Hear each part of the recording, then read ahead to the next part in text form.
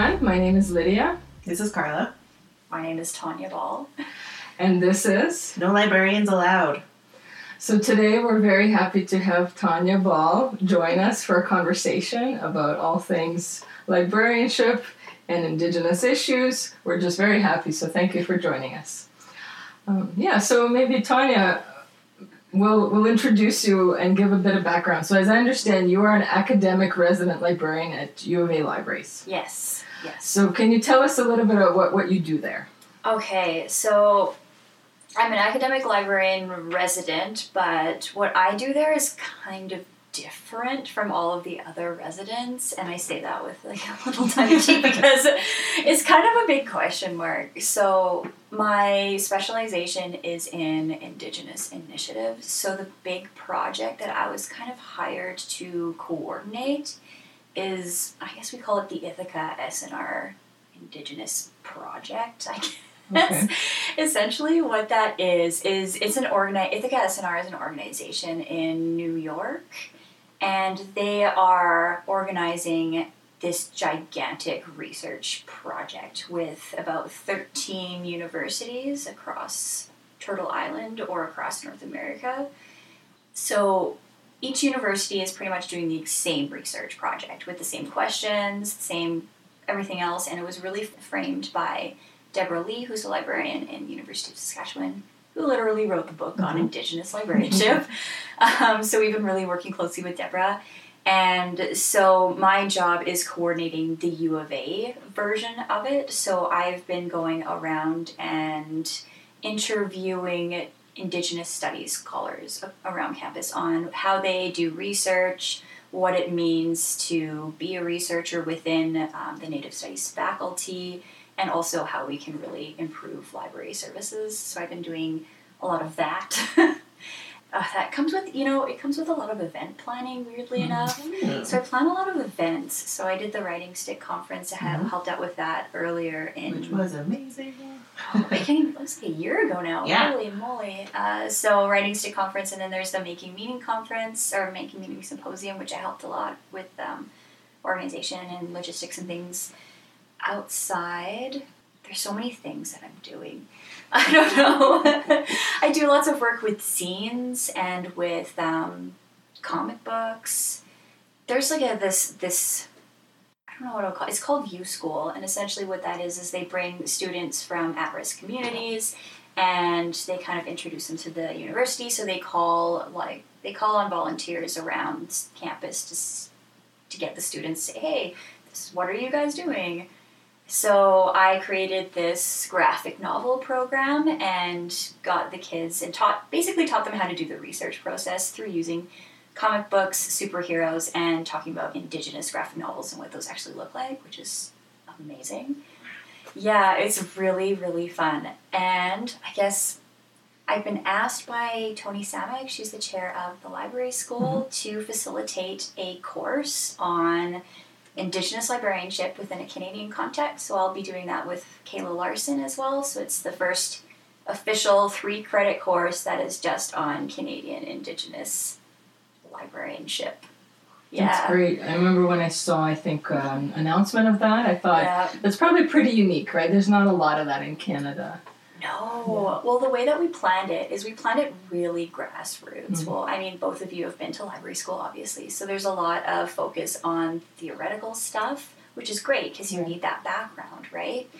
But what we were finding more and more, especially with the release of the Truth and Reconciliation Commission and the TRC, because all the libraries are really wanting to get on board with that they're basically, the expectations for staff is really high, and they're just not trained for it and they're not ready for it. So what we were doing in the development of this course was asking students that have recently graduated or who are in library school or who are working within the local context of what are you being expected to know and what's missing. So our big final project actually is whether you're interested in public librarianship or academic librarianship. If you're interested in academia, then we're going to ask students to develop an exhibit using and showcasing the collection that we have and then doing a presentation with that. If you're interested in public librarianship, we're going to ask them to create a program on, like an Indigenous-focused program that can be made for kids, adults, whoever. And Kayla and I are basically going to hold everyone's hand the whole way through because, that's another thing that I forgot.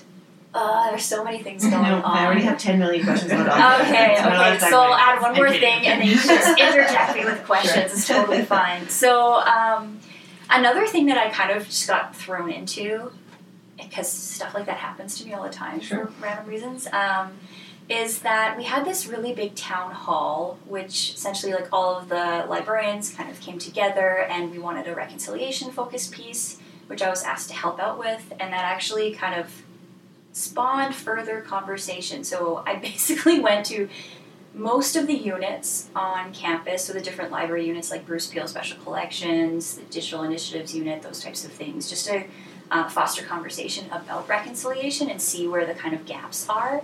It's totally unofficial research. It's just kind of something, and I was writing the report up this week, so I'm thinking about it.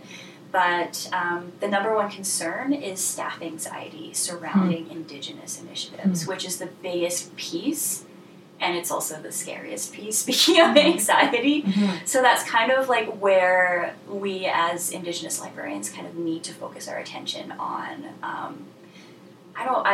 training, whatever that is, I don't know, but kind of bringing people forward so they're not so scared and worried about making mistakes.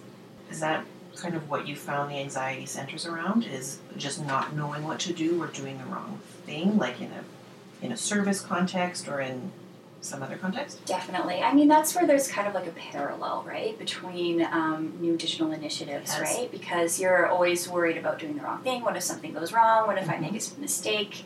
And it's natural to be worried about things that you're not used to, right? But definitely a lot about that, and about also time. Time is a big thing for people. So time to dedicate to learning about issues and being prepared for a good service. So incorporating that into your workflow, is that what you mean? Definitely. So time was the biggest thing because, I mean, as librarians, we often are asked to focus on outputs, right, and deliverables. And usually that kind of comes in this weird tangible form, but in indigeneity, that's not how it works. If you ask someone, what does Indigenous librarianship even mean? I'd probably say I have no idea. But what the basis of what it should be is about, there's a Cree word, it's called wahotwin, which means relationships. So it's all about creating relationships and having that personal one-on-one FaceTime with them. I can't remember where I was going with this. So how do you measure time. Okay. So it just... When you're expected to do all these deliverables, you're kind of worried, okay, well, if I spend this amount of time learning and dedicating to this, then what's my boss going to say, or what am I going to put on my year-end report, right? Which is totally a legit concern. But on the flip side of the coin, when people say that, to me, it's kind of a weird space to be in because I am a self-identified Indigenous person, right? So when people say that to me, it seems, and I know that it's not their fault because there's all these weird societal things that are kind of floating around, but to me it sounds like they're saying, I don't have time to make you feel comfortable, because that's what it kind of is. Because when you clock in a day, you clock in from 9 to 5, right? And at 5 o'clock you can go home, watch Netflix, do whatever you want. But for me, at 5 o'clock, I still am me. I'm still an Indigenous person.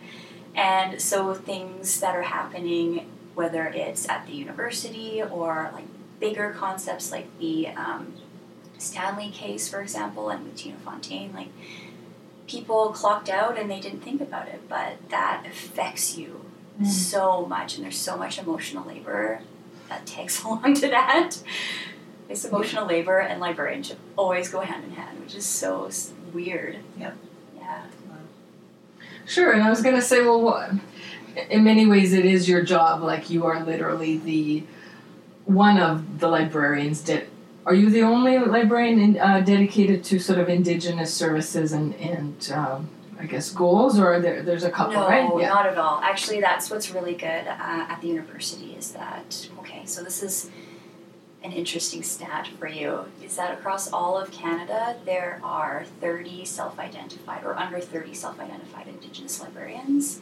And within the University of Alberta, most of them are kind of working there. Oh, wow. So there's Kayla Larson, Larissa McLeod, Gabrielle Lamontagne, Sheila LaRock. Oh gosh, I can name a handful, right? Sorry, but it sounds like so much of your job is sort of, as you said, preparing staff and supporting, making it broader across the system so that everyone's educated. But in many ways, it's not fair to put the pressure of educating all your other colleagues on one or two, a handful of individuals, right? So everyone has a responsibility. And so it sounds like some people do say, well, I don't have time to incorporate this into my work because I'm responsible for X, Y, Z, and this is an extra thing to add, right? Yeah. So I guess I'm just trying to comment on how unfair it is. You talked about emotional labor and all kinds of labor that goes into just educating and making this part of the conversation, part of expectations of what it means to be a contemporary librarian. Yeah,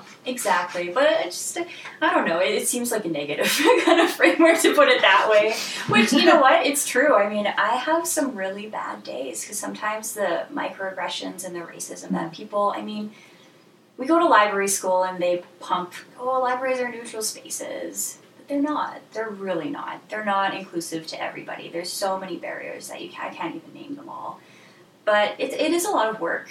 It's a lot of work. But I think that this is what I'm supposed to be doing, Like, this is what I really like doing, the educating piece. Mm-hmm. But definitely within larger organizations, not just universities, but public libraries, whatever, there needs to be systems in place that really focuses on mental health and having community, because community, that's where you find your healing and that's where you find your support. Whereas everyone is so busy in their day-to-day time that I guess it kind of just falls down the wayside, but it really should be put in place. Well, we'd like to take this time on record, I guess, on recording to say that not only I think, by virtue of you being here and having this conversation, but also our colleagues in the profession, pass on words of encouragement and support, and thank you for taking the time to talk about the fact that neutrality is a myth. We are beginning, I think, to question that idea in the profession, not evenly across, even Canada, but overall those conversations, those ideas are starting to happen, and we need people like you, but we also need others to sort of buy into the conversation, to find that it's important. So thanks for continuing. You're saying, I feel too negative, and you're a very positive person, but we got to keep doing it, I guess. Yeah, exactly. So you got to find that community, that's why it'd be really hard for me to kind of leave the place that I'm at right now, because I have such a big support system where I'm at. And I know that just from past experiences and other places that I've worked, oftentimes I find myself in a situation where I am the only Indigenous person in the room.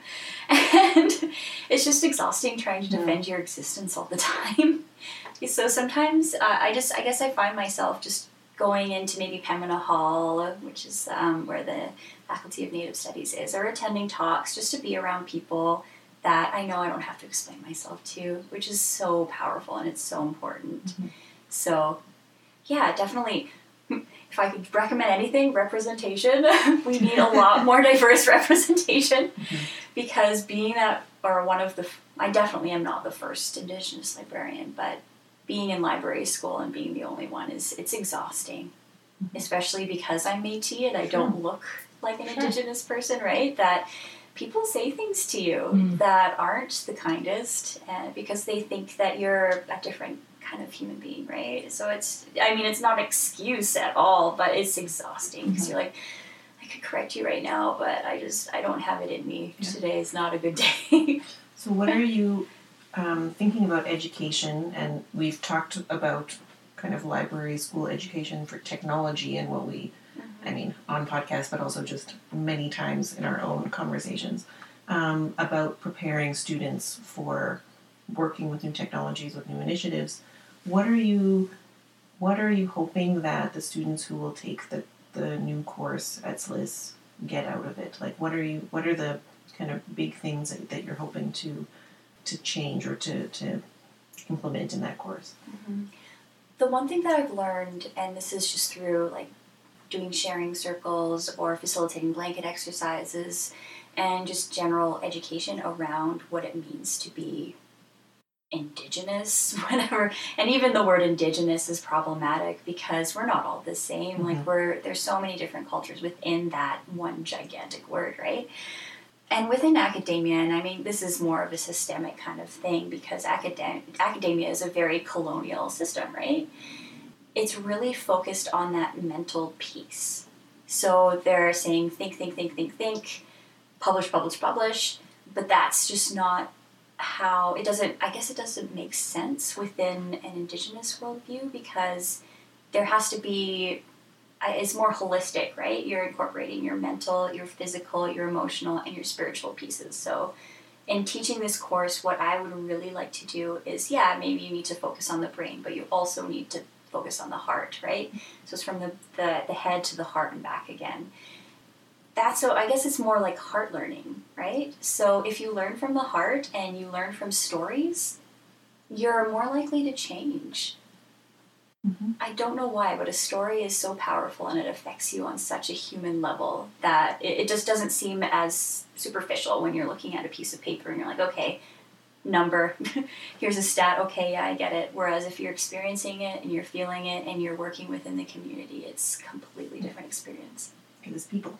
You're working with actual people who you can see and talk to and interact with. And I will stop going on my digital storytelling rant, which is what I normally want to go on. How much I love it for that reason. But that just sounds amazing. And I wish you so much luck. And I'm sure the people who take the course will be so blessed by having that experience and that knowledge. I'm sure that's very different too, as you said. We are so trained to go through, by the time you make it to a graduate program at university, you know how to navigate the academic world, and as you said, focuses on the brain in a jar kind of. And it's true, academia never talks about hunger, isolation, loneliness. Now we're getting some sense of, mental health issues that students are facing, but essentially the focus is on your mental outputs, right? Yeah. And performance. So I'm sure that it will be a little bit, challenging to kind of switch gears or try a new, essentially, method of learning, right? This is a new way to value knowledge. We rarely have space for that in our current education system. So again, keep fighting the fight. And, I'm really pleased that you brought this idea of evaluation assessment, because I think that's a common theme in all of librarianship. We certainly talked about this on a previous episode with the dual pressures on one hand of, community work and building relationships with organizations and individuals, and having to demonstrate performance and value, and what does that look like? And they're opposing ways, right, of thinking about what work is, what's the purpose of this work, because often relationships don't go anywhere because they just exist, right? They are there for its own sake, not to show, as you said, stats. So I'm very pleased that you bring this theme, and to measure them, it's almost like a disservice to the whole value of a relationship, right? Yeah. Like you shouldn't have to defend it; it should stand on its own. But I don't know. It's a new idea to academia, but it's not a new idea to like the worldview, right? So it's all about just basically having the space to include more voices. I mean, I do lots of consultations and things because I'm working right now as a subject liaison within the education department, and I have a lot of consults, people coming in, Indigenous and non-Indigenous students, but they're working within Indigenous research methodologies, or they don't even know that even exists. They just come in and say, I want to do this like holistic view that incorporates all the different parts of you. Like, you're talking about the medicine wheel. You're talking about Indigenous research methodologies. But a lot of times, like students, especially Indigenous students, they find themselves having to change their essays or pretend that they're someone that they're not. Because at the end of the day, some professor is going to be marking their papers, and if they don't have the exact same worldview, then are you going to pass? maybe, maybe not, right? And that's all about, like we were talking about publishing before the recording was on, but that's the same problem with publishing, especially with the long peer review process. So you spend all this time doing this research and then you send it to a journal. And if you have two blind editors who potentially maybe they have a different worldview from you, your chances of getting accepted into the journal are actually pretty slim. Mm-hmm. We do all this teaching in the library. Like, I don't know if you remember this library person going into your undergrad classes Sure. and stuff, and we're trained to say, oh, check this box off, and then you'll get all the peer-reviewed stuff, the good stuff. When I say that to students, like, okay, you can check this box, but think about your topic. Think about your topic, because when you are checking that box, you're silencing a lot of voices, whether they are traditional, like I guess underrepresented voices, but even with technology and things like that, if people are working with really current technology, if you're going to check off that peer review process, mm-hmm. you are knocking out a lot of really current stuff because of that peer review process. Like it's, I don't know, it could take up to a year or 2 years, and by the time it's actually published in a journal or a book or something, the technology's probably gone. Or it's moved on to something else, you know? It comes back to the idea of neutrality again, because we have this idea of like, oh yeah, the double-blind review process, and mm-hmm. here are the articles that are good because they're without context, they're totally neutral, they're just evaluated on their work. And I think what I find so fascinating is we're now looking for that context, and we're trying to put some of that neutrality back into its context, because we're recognizing how important that is. Mm-hmm. I love that in an education context specifically for ed students, but for research methods as well. It really touches everything. And of course, you talked about the publication side, but how many researchers don't even get to that stage, so their work is not supported, asking for grants, like just getting the idea out there. If your way of working doesn't fit with what is tradition, and let's face it, the academy is built on tradition, right? yeah. And it's passed on, and there are reasons for it. I'm sure that worked, but you're right, they excluded so many voices. So to have that conversation about what values are imbued in that checkbox, right? It's not just a mere tool that you select, oh, well, either way is fine. I think we're seeing some discussion that our role as librarians is to bring back that context in question, thinking through all choices, right, mm-hmm. that we navigate, and hopefully helping students and public library users to have the same kind of critical approach. Exactly, yeah. Can you tell us a little bit about the Writing Stick Conference that you helped to organize? Oh. Because we're kind of my segue of talking about publishing and writing and all that kind of stuff. I was really lucky to attend it last summer. It was just fantastic, and I learned so much while I was there, and heard mm-hmm. excellent stories and excellent stats and all of that kind of combined together. But can you tell us a little bit about it? All right, I might have to go a little bit back behind in the storyline. So I was accepted into library school.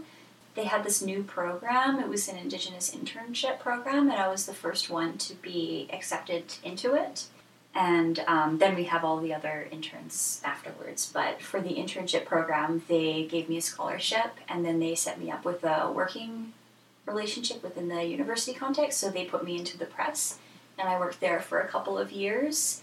And my primary project working at the press was to help develop this Writing Stick project. And what it was a way for publishers, writers, and editors to kind of come together and talk about some of these issues. Like, what's the appropriate terminology? What kind of tense should I be using? Like, it could be as simple as that, or as broad as, okay, what does this mean if we're publishing this person over that person, mm-hmm. and what kind of things are involved with that?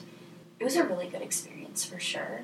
It was interesting because I started having conversations with the press about what it's like and how elders should be treated, And that's a conversation that I don't think we've ever had with, or the press has ever really thought about. I'm not sure. I don't think because I can't speak for them, but it was really great because we had a big group of elders there, and they basically just grounded the entire conference in ceremony. So we started the conference actually at 4 a.m. It was a sunrise ceremony. Oh my gosh.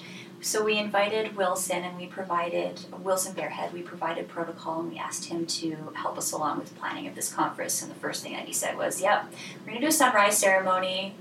Okay, what is that? What? He's like, yeah, we'll get all the teepees set up, and we'll have it all. I'm like, oh gosh, what are we in for? But it was the best thing that could have happened. It was the best way to start a conference that I've ever experienced, because you're grounding it in ceremony. And I don't know if you know, I can't remember, were you there, Carla, for the sunrise ceremony? No, I was flying in from out of town. Oh, darn it. Okay, well, what essentially it was is we had 2 large teepees set up outside of Pembina Hall. One teepee was for men and one was for women, and there was a female elder and a male elder in each one.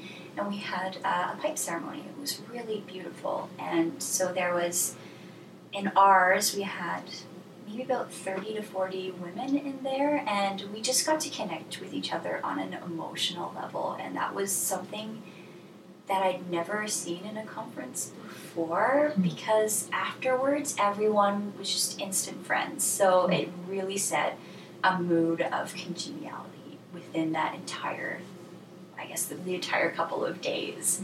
So it was amazing.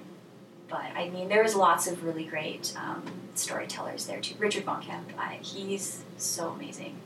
He's one of the best storytellers, in my opinion. I'm super biased, but whatever, he's great. And lots of different authors come in, like Bernice Half, so it was a cool experience. And there's other conversations, too, like, just because I'm trying to think about all the technology stuff that we had to work with. As librarians, we always want everything to be as open as possible, right? So we're trying to get things that are being live streamed or recorded, all these other things, but that actually became really problematic for us. And the reason behind that is stories, and depending on the story, depending on the elder, depending on the song, anything, they shouldn't be recorded. So that was a really big hurdle that we had to go over, because I don't know, we wanted it to all be recorded and kind of like put in a digital repository so everyone could be involved and it would be this wonderful, amazing thing, but then we kind of had to step back and be like, is this appropriate?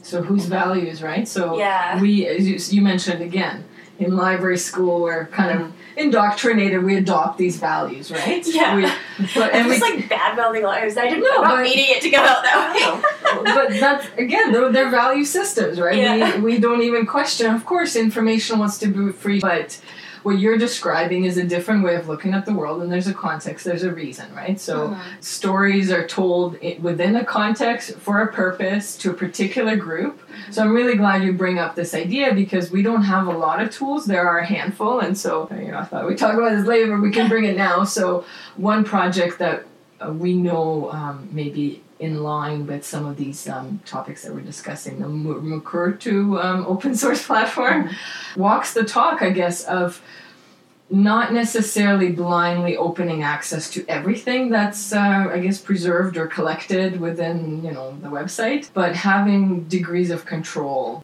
You're right, they're just different ways of looking at the world, and that's hard. I think that's hard for us as a profession to have those conversations that, it's just different way of valuing information and what it means to those who are receiving it. Yeah. And I think really, again, illustrates in one way maybe the context that librarianship has come out of overall, which is not necessarily the most inclusive of various worldviews, and, it's traditionally academic in a lot of ways, and it's under a lot of those same pressures.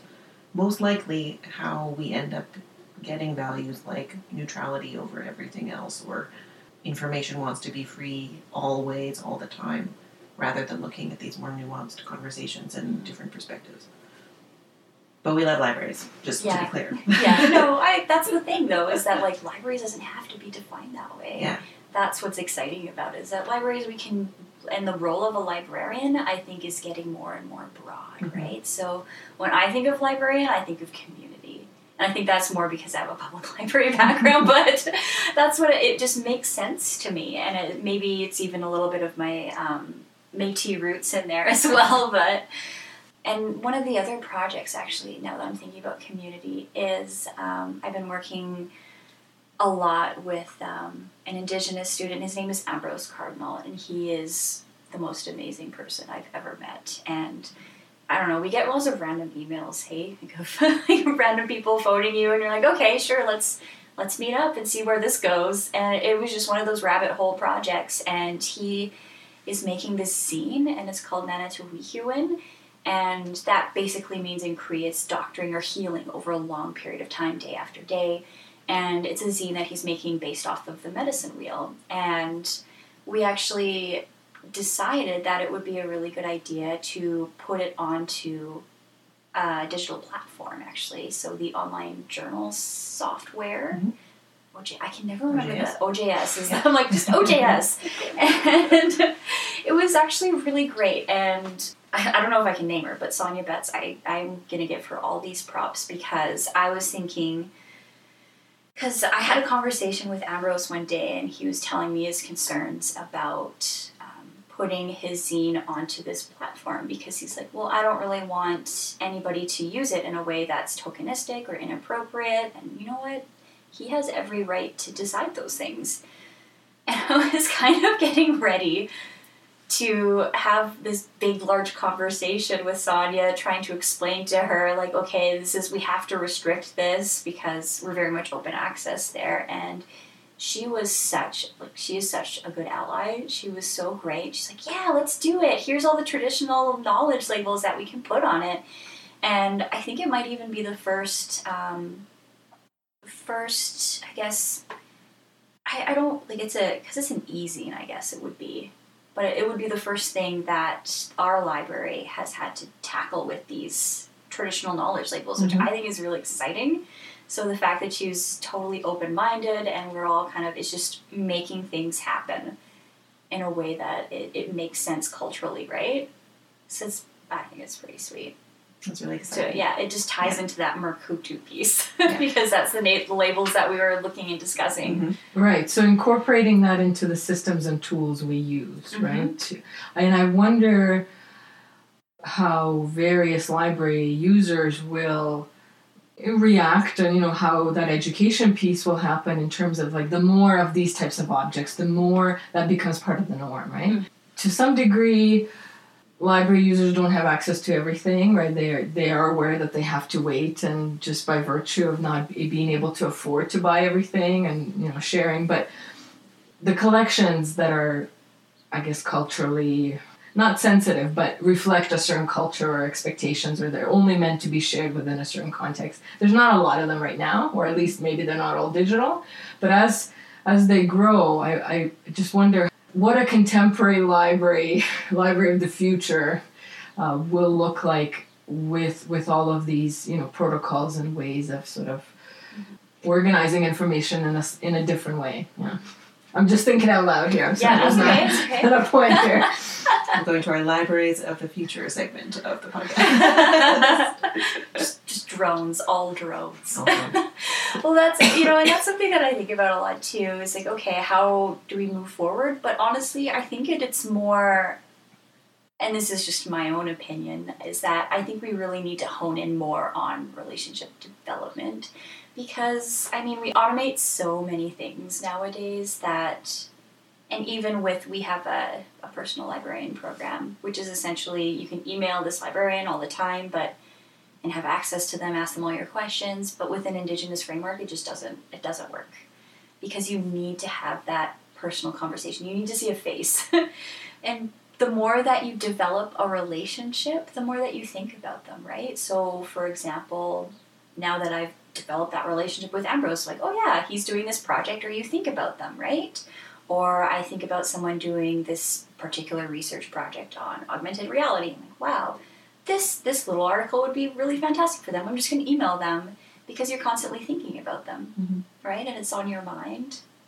So, sorry, you mentioned the personal librarian model may not work within the Indigenous context. You mean like having digital or email or chat or whatever, like those tools? Yeah. Emailing it just doesn't make sense. Sometimes when you're using chat, you need a quick answer or a quick conversation. Chat is amazing. But I find that more and more when I work with Indigenous folks, and other people within the university system is that they just want someone to talk to, and sometimes even consults, they don't end up being consults. It's just like, I don't know, I've seen a lot of tears over the last year in the consult room, which is fine. Like sometimes you just say, or you need someone to understand you, or you need someone to just have empathy, like those soft skills. Human needs. Yeah. I know we always like pump on the hard skills, like we need to know all these software programs, but it shouldn't be all about that. I think we should be using the hard skills to complement our soft skills. So what you're describing is that pressure, and I think we've talked about in previous episodes, is on one hand, transactional nature of like serving more, right? Yeah. And so what does digital, I guess, tools allow us to do is you can receive 200 emails in theory. Doesn't mean you will be able to deal with them at the level of, professional expectation and sort of your own personal, you would be satisfied, right? With I have served, I have helped this person to an extent. And so I'm really pleased that you bring this up because there is a physical limit to how many human relationships you can have, right? To see people face to face, and you think about them. As humans, we have limits.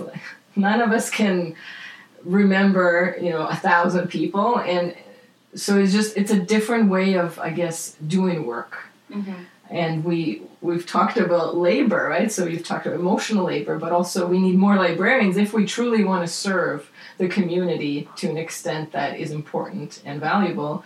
You can't just put that on the back of 5-10 people. Yeah. So there's a lot of issues that begin to become evident when we talk about just different ways of valuing work. Exactly. Well, there's even when you think about that, my mind automatically goes back to time, and I'm thinking specifically about all these government grants because the TRC is such a hot, quote unquote, hot topic with reconciliation with a capital W. Sorry. Rec. It's just reconciliation is turning into this nasty, dirty word, which is unfortunate because it has such a beauty behind it. But it's just taking that step back and time, because time, what we're working with, and we're wanting to do all these really cool projects, and we're getting these granting schemes or grants and things from the government, but usually those have timelines, right? You have 1 year to complete this project. And if you don't have relationships already in place, it could take up to 4 years to develop the relationship where you could be at a state where you can start the project.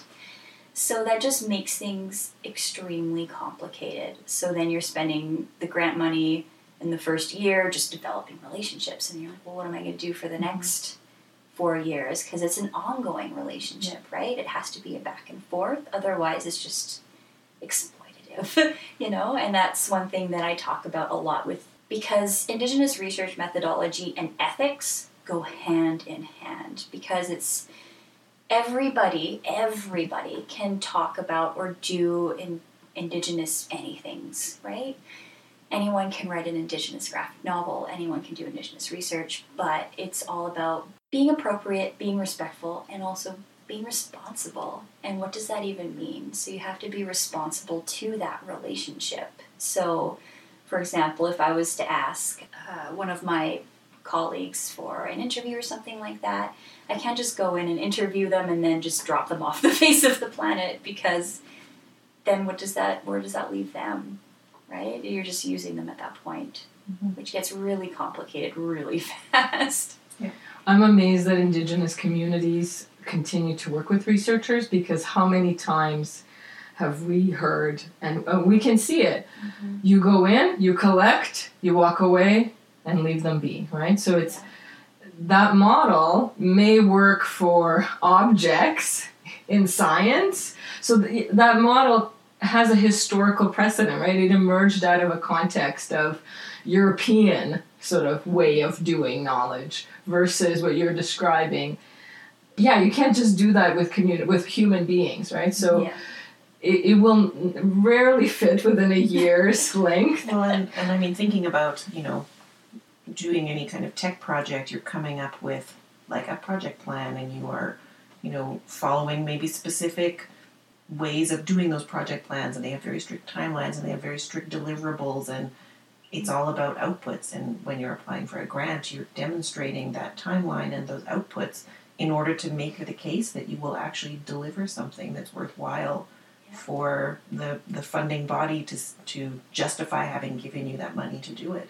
But you're absolutely right. When the whole grant structure is set up in a way that doesn't allow the right methods to happen, you're just in a total disconnect. Well, it's not even just grant structure. It could be even like dissertations, really, because at the end of your long PhD program, you're expected to write this gigantic masterpiece, which is awesome and great. But if you have a responsibility, which we do, like I have a responsibility to my community, I need to represent them in a way that makes sense to me and also to them.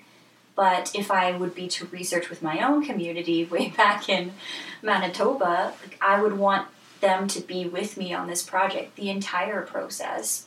But if I were to hand them this gigantic stack of papers at the end of the day, they'd be like, what are you doing with this? Like, I don't want to read that, which is why things like podcasting or zines or thinking outside of the box in terms of how do you actually represent information is really important for Indigenous communities.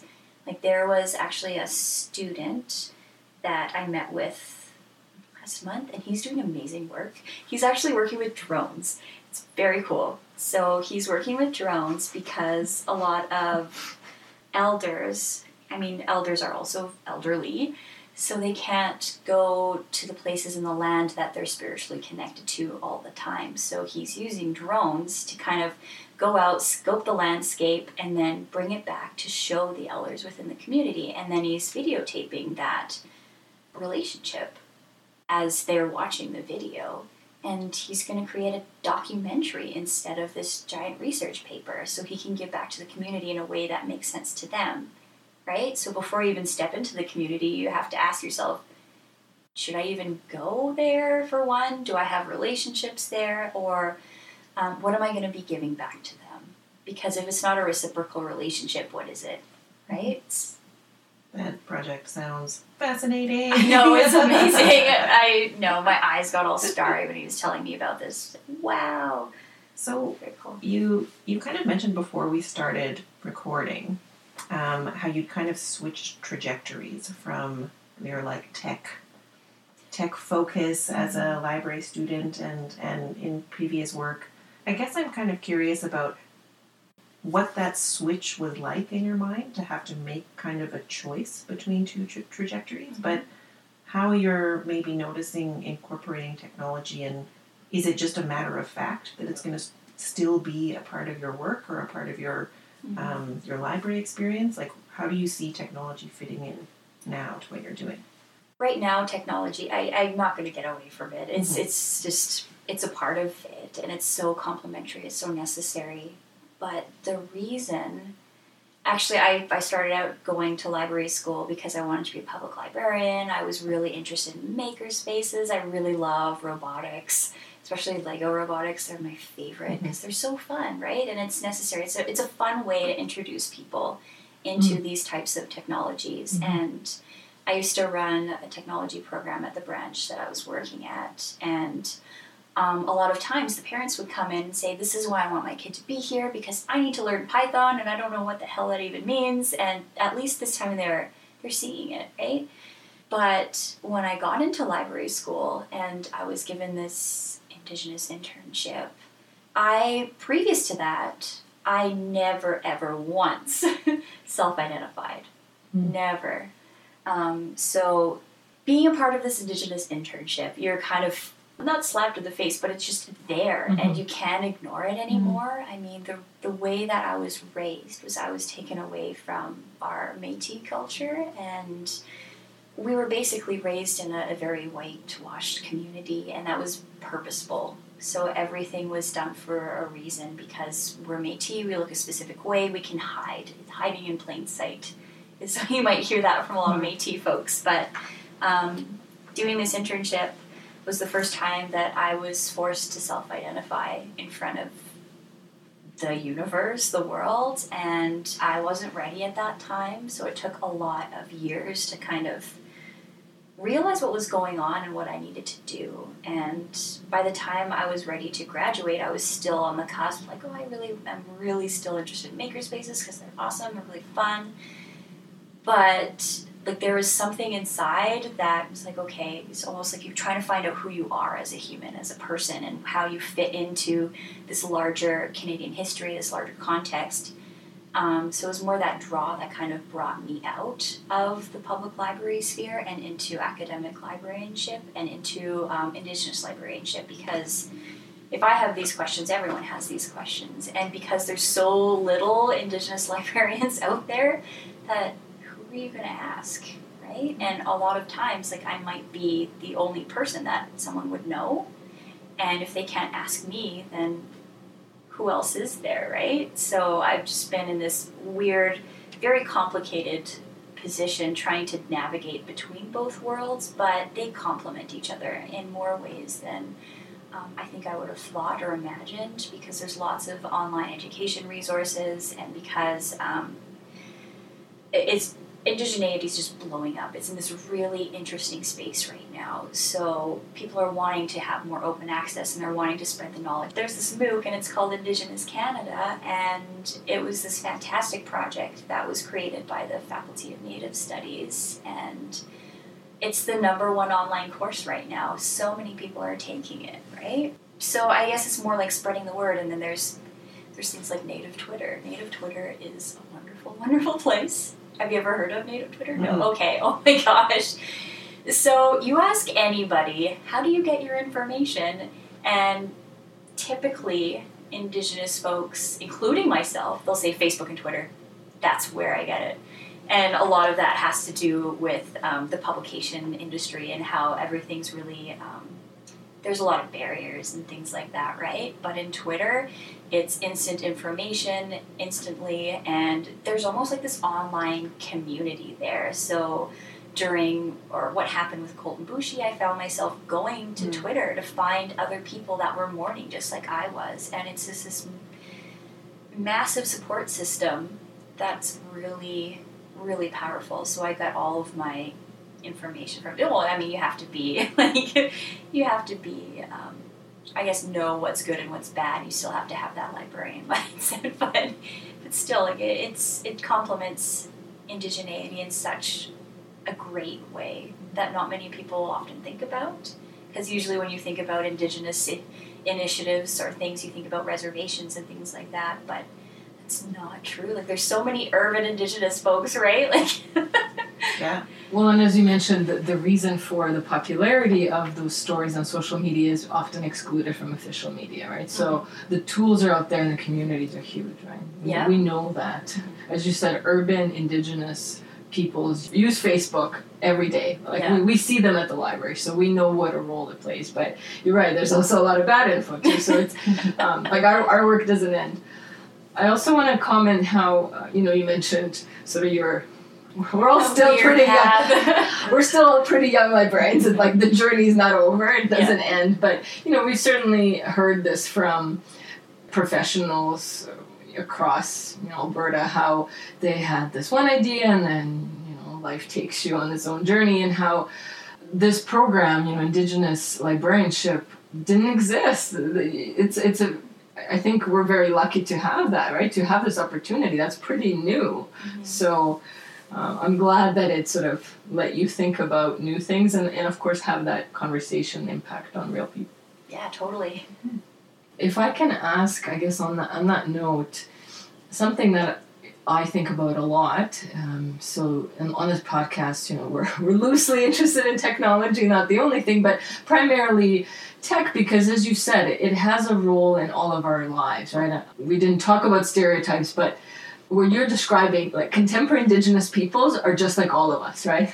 All use tools, like using drones, using things like that. That's the life we all lead, right? So, but how do we incorporate, I guess, strategies or values that are alternative to the dominant culture, right? So, how do we build that into our technology? And I realize it's a lot of pressure to put on you as this, by no means do you represent, the whole group, but this is something I'm interested in, right? So yes, we understand that our information systems, our tools come out of a certain context and they're not neutral.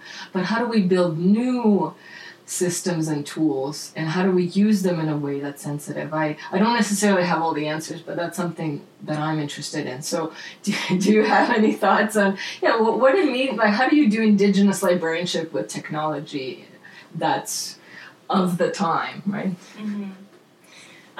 It's a very good question. It's a big question. It really depends on what kind of librarianship you're talking. I mean, Indigenous librarianship, it's such a big thing, and you can see it in absolutely every facet of librarianship. Special collections, public libraries, academic libraries, little tiny baby libraries that don't even realize that they are libraries, you know? Mm-hmm. And I say that because, I mean, one other thing that we've kind of been doing is that we've been using technology to help out little libraries around campus. So there is a library with the ATEP program, which is the Aboriginal Teacher and Education Program, and they have this like really cool library of different books, grey literature, all things like that. So they kind of asked us to say, hey, can you do something with this so we can lend it out and do it in an efficient, effective way? And we're like, yes, but how do you want it to be done? And it's just that conversation and consultation, and we told them, we say, well, how do you want it to be organized? And they basically said, no, we don't want Dewey, we don't want Library of Congress, because as we know, they're not the most inclusive of things.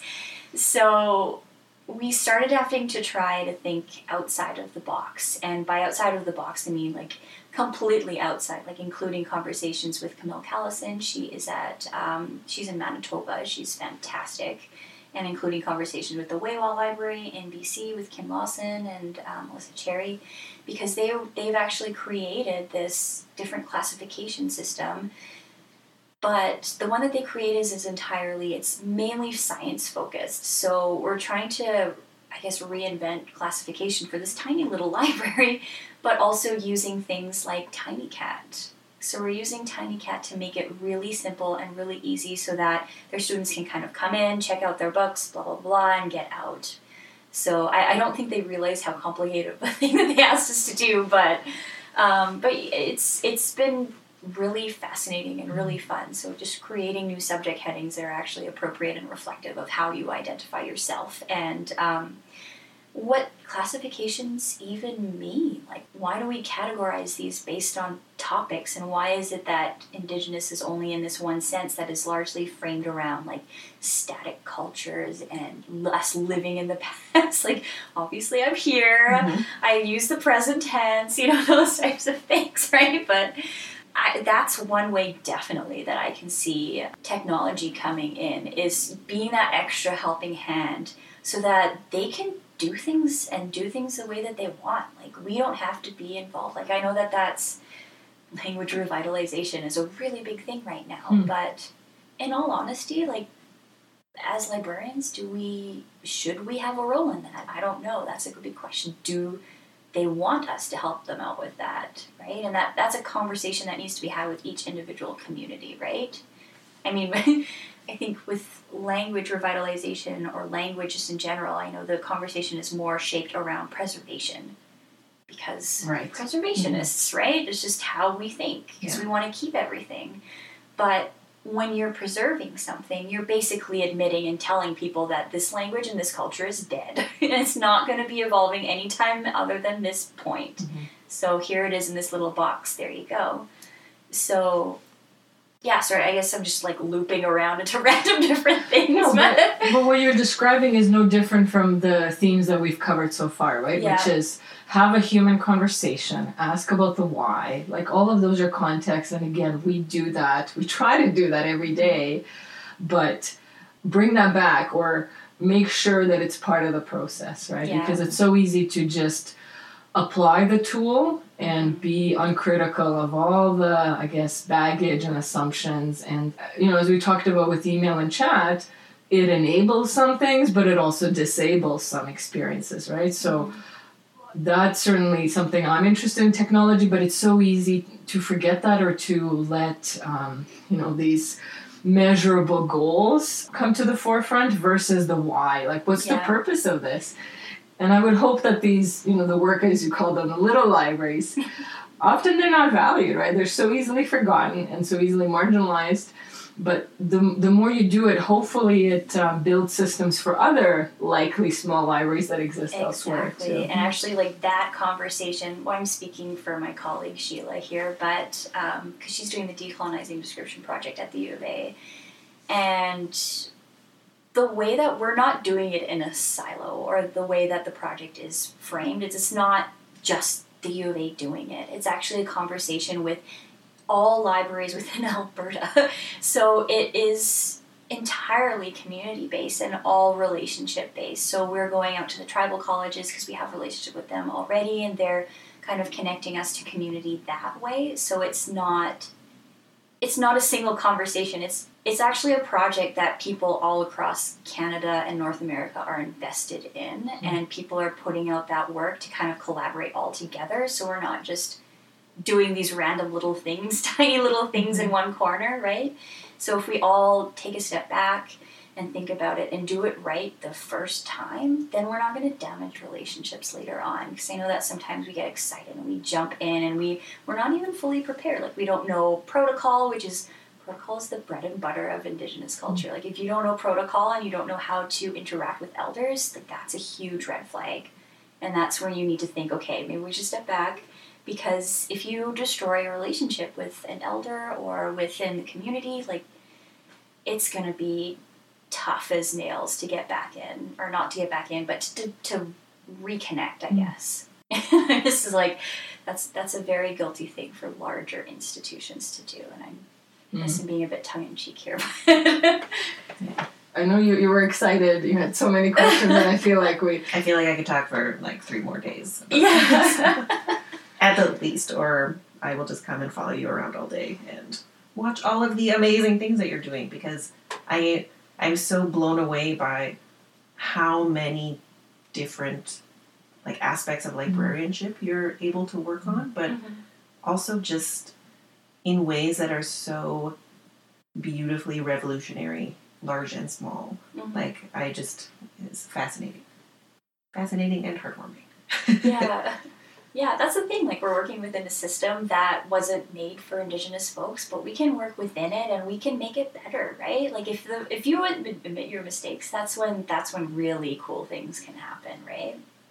I hope we haven't been too pressure for you to have these definitive answers, and I hope so far what I'm getting from this conversation is that it's a progress, right? It doesn't end. Just like relationships, you can't just like cut and evaluate and walk away. Like, it's a process. So. It's a process, and that the first step is always admitting, I don't know.